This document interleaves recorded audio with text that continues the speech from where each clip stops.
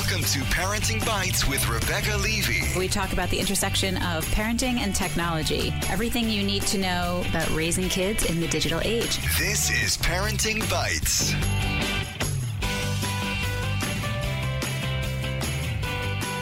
Hi, welcome to Parenting Bites. I'm Rebecca Levy, co-founder of KidsViews.com, and I'm here in the New York studio today with Amy Oztan, selfishmom.com. Hello.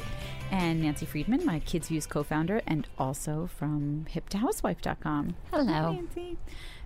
Andrea is out. Andrea's always out. Andrea has this fabulous life where she just can't be bothered showing up in a studio anymore.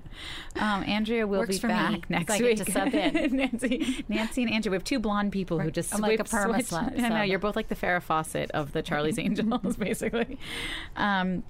So today we're going to tackle 3 topics, and we're going to talk about, it's all kind of etiquette based. We're going to talk about etiquette with tech devices and on social media as it relates to our children interacting with each other or not. Then we're going to talk about when bad things happen and how we share them online and how we grieve online. And then we're going to jump right into our bites of the week. So let's jump into our first topic, which Amy, why don't you discuss? Amy, this was brought to our attention by Amy, whose daughter went to a sleepover this week. And what happened, Amy? Well, my daughter, she's 11, and all of the other girls at the party about the same age, 10 or 11. And my daughter brought her funny little flip phone, her dumb phone, in case she needed to contact me for some reason. And the birthday girl does not have a phone. But other than my daughter and the birthday girl, all of the other girls had smartphones with them. And the birthday girl's mom texted me in exasperation during the party saying, your daughter and my daughter are trying to get a game of Uno going, and the other girls won't get off of Snapchat. And our daughters are getting really aggravated. And she said, should I have confiscated the other girls' phones on their way in? And I'm kind of thinking, is that okay? Yes. Yeah. Rebecca immediately says yes. At that age. At that I actually age, think that's what's so interesting about your story is that they're in 5th grade, and I think there's a big dividing line in 5th and 6th grade between kids who have a smartphone or any phone at all and kids who have a dumb phone or no phone. Yeah. Because I think that's the age where some parents are getting their kids' phones 10, 11, and some aren't, particularly in New York City. Middle school is a big one because your kid might be traveling to and from school by themselves, but 5th grade is still on the fence. Yeah. And certainly a lot of kids get a dumb phone, get a flip phone as their first phone and not a smartphone. Yeah. It's very hard to find those anymore. We had to pay. Yeah, I could have gotten them a free iPhone, or we paid $80 to get them a stupid Samsung flip I don't phone. think most people do it. I think they just don't get them a phone, or they give them their old phone. They hand it down. I don't think there's that many flip phones out there for anybody, except for old people, because they make those special ones for them. Yeah, my daughter basically has the same phone that my mom does. Right. We did it the first year. We gave our daughters a dumb phone because I feel like I've talked about this before on the podcast, but we wanted to make sure they were responsible enough for a phone that first year. Right. And I didn't want them to be a target for getting mugged.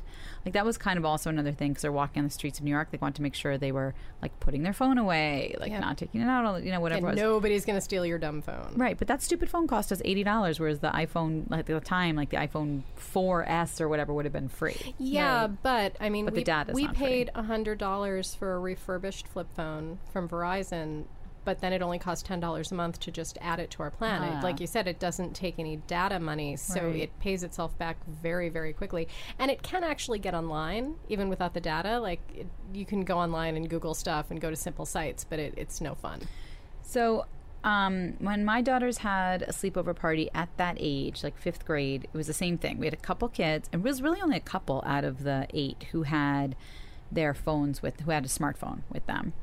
My daughters had their iPod touches, whatever. And I will say the 2 girls who had their phones with them had them out. Part of it was showing off because it was a new fancy thing to show off. Part of it was to Instagram or take tons of pictures and whatever. And I took them. I could see taking them just for the pictures alone. Right. We want to know that you're not sending pictures from this sleepover. Right. You don't want to far be the and first wide. one to fall asleep. Yeah, exactly. And you don't want to be the parent who gets in trouble from the girl, whose underwear was shown online at 2 a.m. Right. Or we hear the opposite, right? The kids who weren't invited, who now know about it and are jealous or upset because they're seeing the kids posting online, right? Both things happen because of the Yeah. smartphone. But then I think you need to set up your expectation at the Yes. beginning. I think you need to, when the girls walk in the door, say, hi, everybody, here's a basket. Let's everyone put our phones in here. And then you can't. The truth is, it's there. And it's in their life, and they are taking pictures of a lot of things. So I think then you have moments. Okay, picture time. Everyone take out the phone. Let's all take pictures. Right. Okay, back in the basket.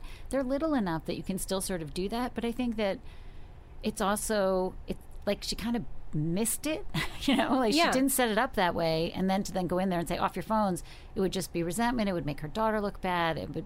It's just... You also have to tell the parents. Yeah, but that's because what I if was gonna parents say. are texting their kids and they're not Right. getting a response, they're going to freak out. I would actually put it in the invitation. Yes. Please note this is what's going to happen. And the thing is, my daughter had her sleepover the week before, and there was a small overlap in who was there. There were no smartphones out during our party That you that know I of. saw. Maybe that's also because you had planned, not to put mother down, but you had planned a ton of activities for those girls. Like when you talked about last week, like you said, they were cupcake decorating.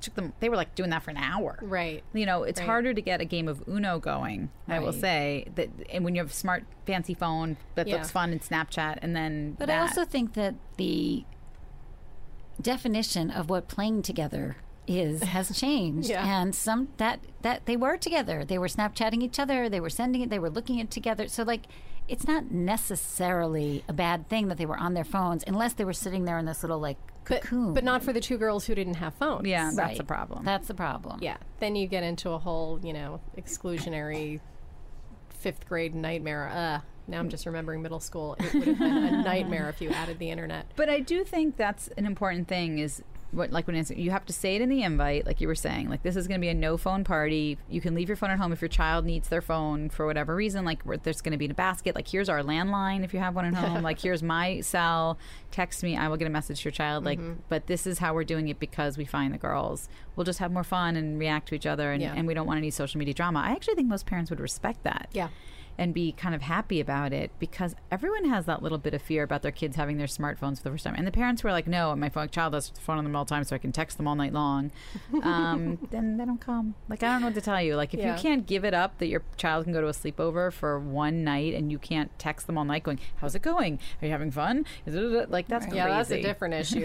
That they need an intervention than the parents. That reminds me, I'll never forget it. In kindergarten, this girl came up to me and said, one of the girls who was invited to my daughter's American Girl party, and she came up to me. Oh, your and she daughter's said- kindergarten, not Yeah, your my kindergarten. I daughter's thought you were going kindergarten. way back. No, that would be like 1912. She said, my mom told me that if the other girls are mean to me, I should come right to you. And I thought, wow, that mother just set her daughter up to expect everyone to be mean to her all the time. Oh. And I felt bad, but it's sort of like that, like the mother who's constantly, Right. you're setting your kid up. If you're constantly texting them, how's it going? Is everything okay? Is everyone being nice to you?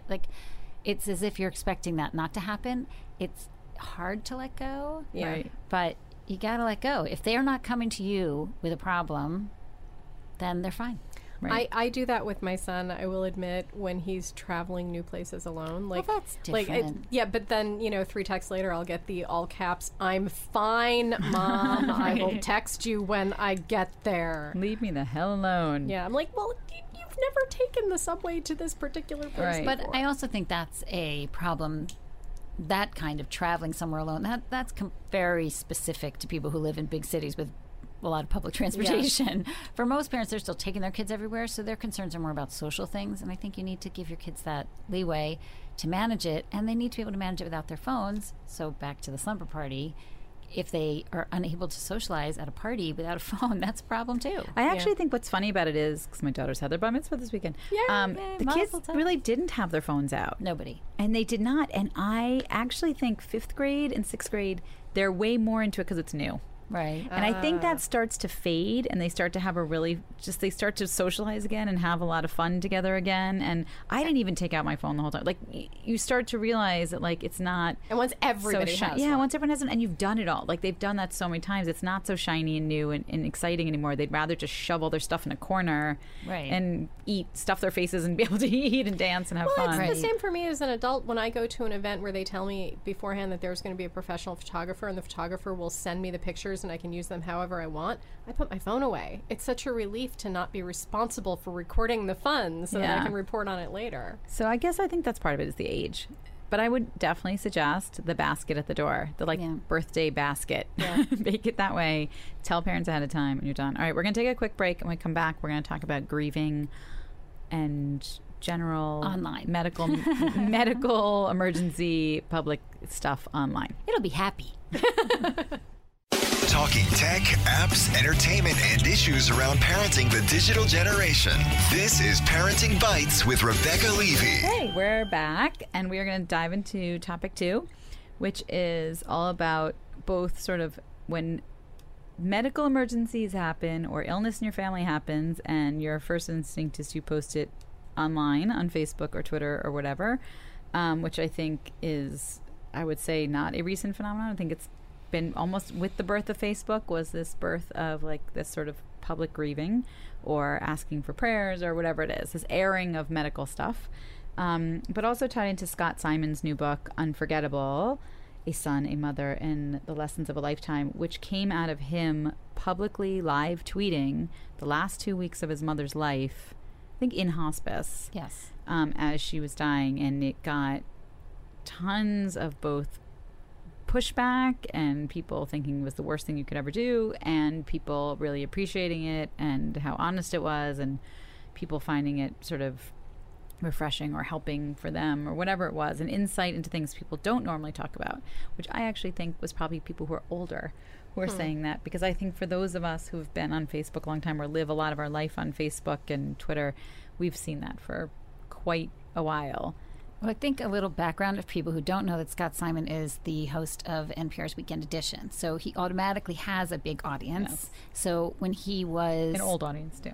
And an older audience. audience. But an audience, since they are probably demographically older, can really relate to what he was going through. So I think that it was an interesting choice for someone. It wasn't like an author it wasn't like some guy who was tweeting about it and then decided to write a book about the experience. He was already had a rather large degree of celebrity in certain circles, and chose to share this very intimate thing with the public. So a lot of people thought that was very courageous. A lot of people thought it was intrusive to his mother because she didn't really have a say.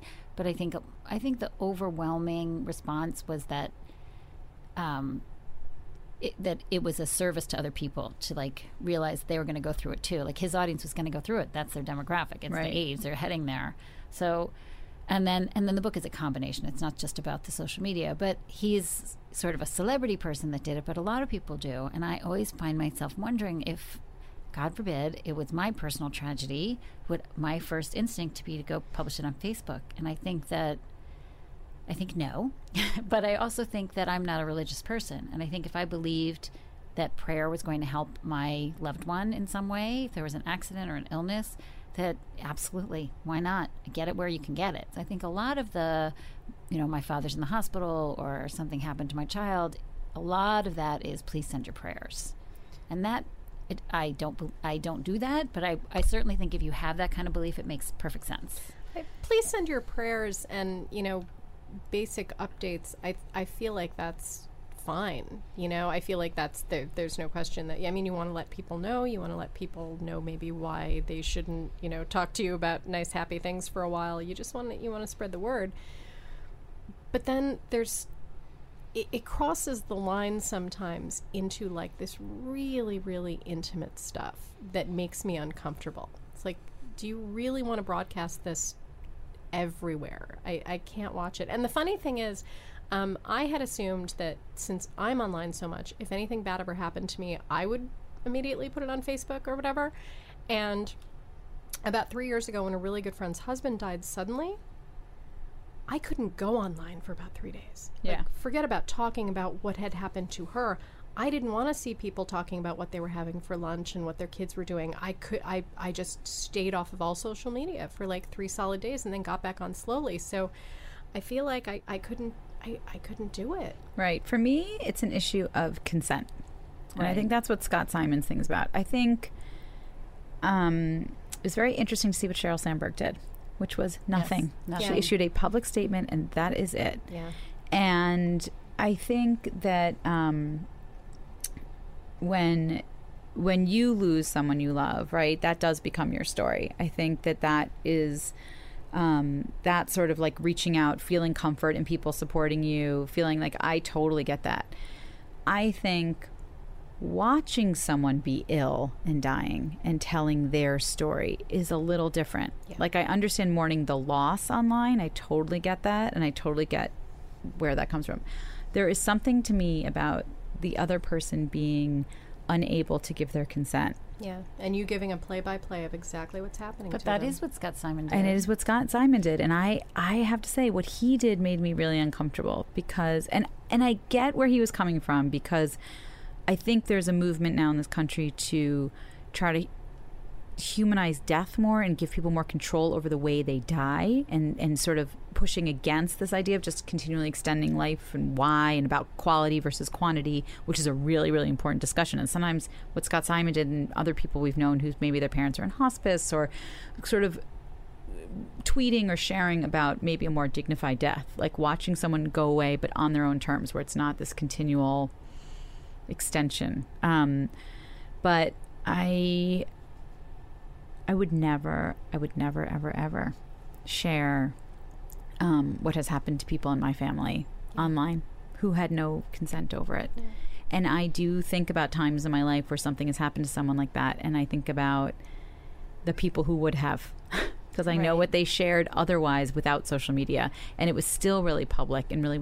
And on the other hand, I remember the amount of people calling, continually asking for updates, and how intrusive that was on the family, and everyone wanting updates, and that you didn't have a way other than like a mass email to tell everyone, or had to set up like someone else to do an email chain. And so maybe some of it is just like, if you post on social media, you don't have to deal with any of that. Like, here's my update, and now the rest of my family doesn't have to be burdened by phone calls and people asking what's going on. And I also think that some people who don't have I think that the misperception out there of people who are not particularly involved in social media and participating in social media is that it's very impersonal.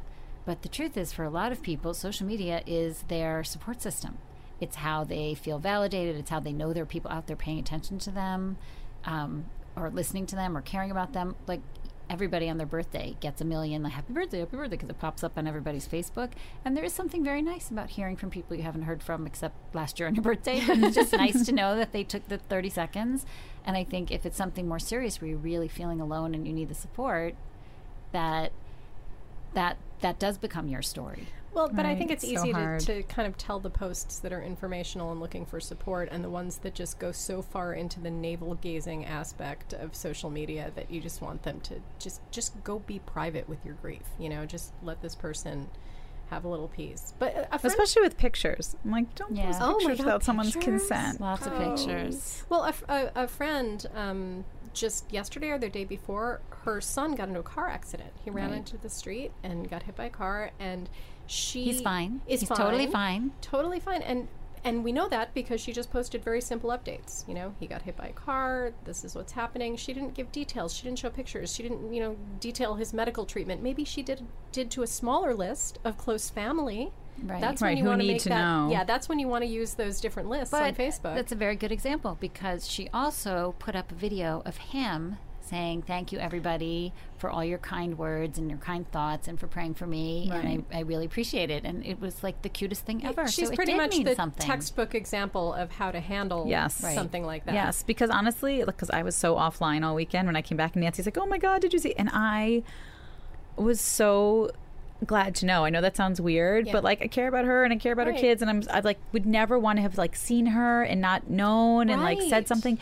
And and I think and then you could tell her kid was fine with it because he made that video, and it probably made him sound, he felt wonderful probably that all these people cared, because which can be a really nice thought. But I think there's a lot of consent in there. Right. Built in. And I think... And vagueness. Yes. Which helps. Yes. And also like lessons that could be shared with your kid, you know, of what happened and whatever. Like it's sort of a different thing than, I have to say in particular, I can't deal with people's dying pets. I can't. I can't. I'm sorry. I'm a total bitch, but I can't see like 6,000 updates about someone's dying cat. Okay, wait. What about when my cat died a few years ago and I made it funny? Did that fine. that help? Okay. That's fine. Because I couldn't not tweet about it. I could not just be silent about it when my cat was dying. And I know that I'm going to get like hate mail for this, but it's a cat. And I have friends. Our first hate mail. Yeah, I have friends who would be like, no. This is a member of my family. No. I have members of my family. This was my cat. So I was sad, but she was 17. So, you know, I just kind of gave a play-by-play and tried to make it a little light and interesting. And it wasn't like grief-stricken. I'm fine when people post that their pet died. Like I totally feel for them. I'm fine with that. It's the like months long like detailing the treatment going on for the like pet who's also now incontinent and whatever. I'm like, oh my God, I just feel so bad for the pet. I'm like, put the pet down. Give him some dignity. Please send hate mail to, let's give somebody else's address. CBS. You can tweet us your hate mail because we don't have our avatar or whatever, our Twitter handle. Send it to the regular Parenting Bites. But yeah, I don't know. I guess to each their own, you know what I mean? Like, and I guess, I don't know, let us know what you think. If you've found comfort from it, if you feel like when you've been sick it's helped, or if you've done it and then gotten tons of pushback from the person you did it about who you and I would didn't just get like consent. to point out, since I did not say anything during the pet segment, that this is Nancy who did not belittle people about tweeting about their beloved when Nancy's pets. dog dies, I will help build the Facebook memorial because that'll be very sad. And I'd like to point out that It's our office mate. I'm sad for them. I just don't need a play-by-play. Yeah, exactly. Of we love pets. It's about social media. Just they not don't about love them pets. as much as I do. Okay, well, your dog is adorable. All right, we're going to take another short break, and we'll be right back with our Bites of the Week. Talking tech, apps, entertainment, and issues around parenting the digital generation. This is Parenting Bites with Rebecca Levy. All right, we're back with our Bites of the Week, and Nancy's is all about pet food. And and the wonderful things you can do for your pet. No, and Amy, are you ready to start? We're going to start with Amy. Yeah, I can start. So last week, we talked a lot about the dad bod.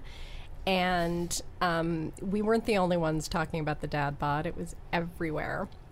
And there were some really fantastic responses about the dad bod. And two of my favorites, I'll post links to both of them on Facebook. One of them was Kristen Schaal on The Daily Show. She did a video segment with Jon Stewart that was hilarious. I mean, she got him to twerk in this segment. And so that was really, really fabulous. You have to watch that segment. Does he have a dad bod? She was saying that he did. I don't really see it. I feel like no one on TV really has a dad bod in that position, and then unless they're like what's his name, Kevin Gaffigan. James, right? Right. Like, well, we've talked about Louis that, CK. especially for women. Like, you have to be fit or you have to be really fat. You know, the dad bod is like the in between. And then the other response that I really loved, it's by a guy named Brent Almond. And he is a gay bear, and I'm not talking about a furry homosexual animal. I'm talking about a furry homosexual human. And he talks about the difference between having acceptance of different body types and just letting yourself go. You know, like being a bear, he thinks is like, you're still taking care of yourself. You know, you're just not the ripped, muscly guy, but you haven't given up.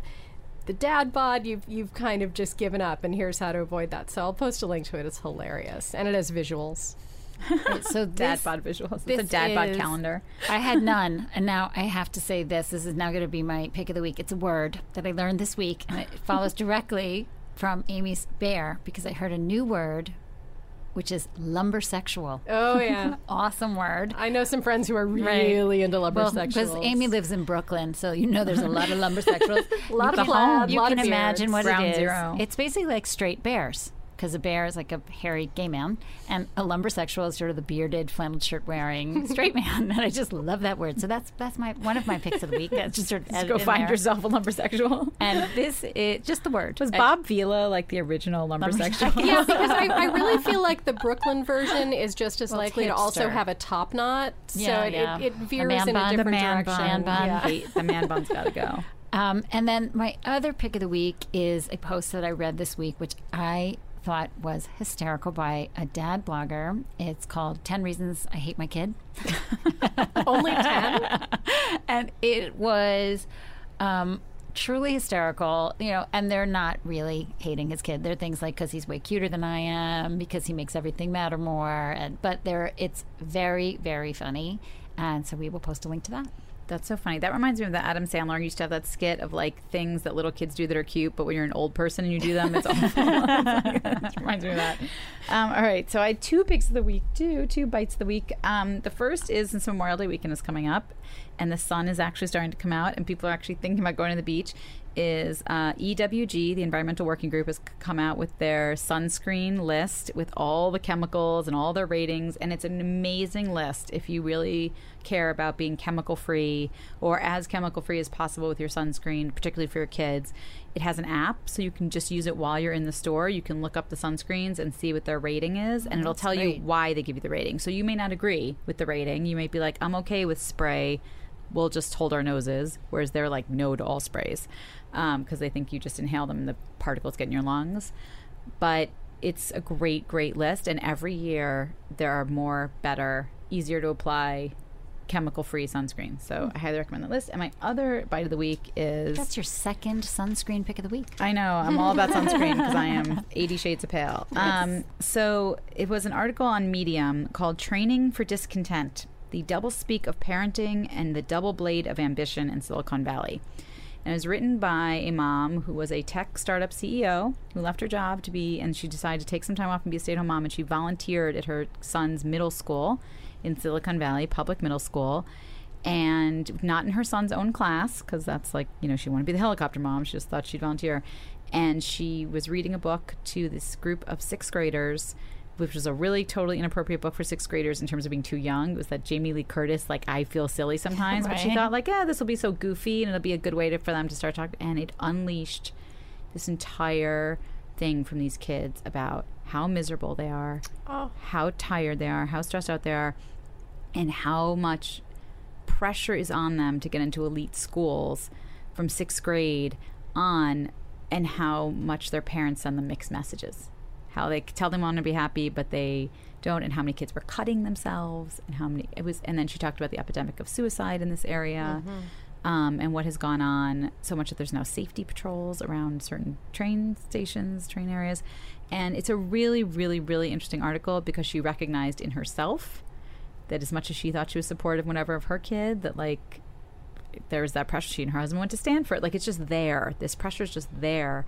And these kids are so pressured to find their one special thing. That's what she talks about, and how horribly, horribly just this immense pressure on them that they're not training for the Olympics. They're not like, it's a degree of elite whatever that is killing their kids.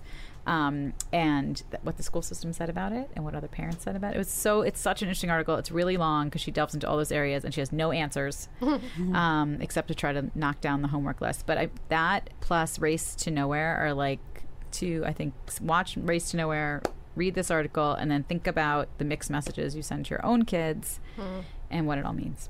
And that's it for this week. Thank you, Amy. Thank you. Thank you, Nancy. Thank you. Thanks, everyone, for listening. You can find us at facebook.com/parentingbites, BYTES, or on Twitter at parenting_bites, BYTES.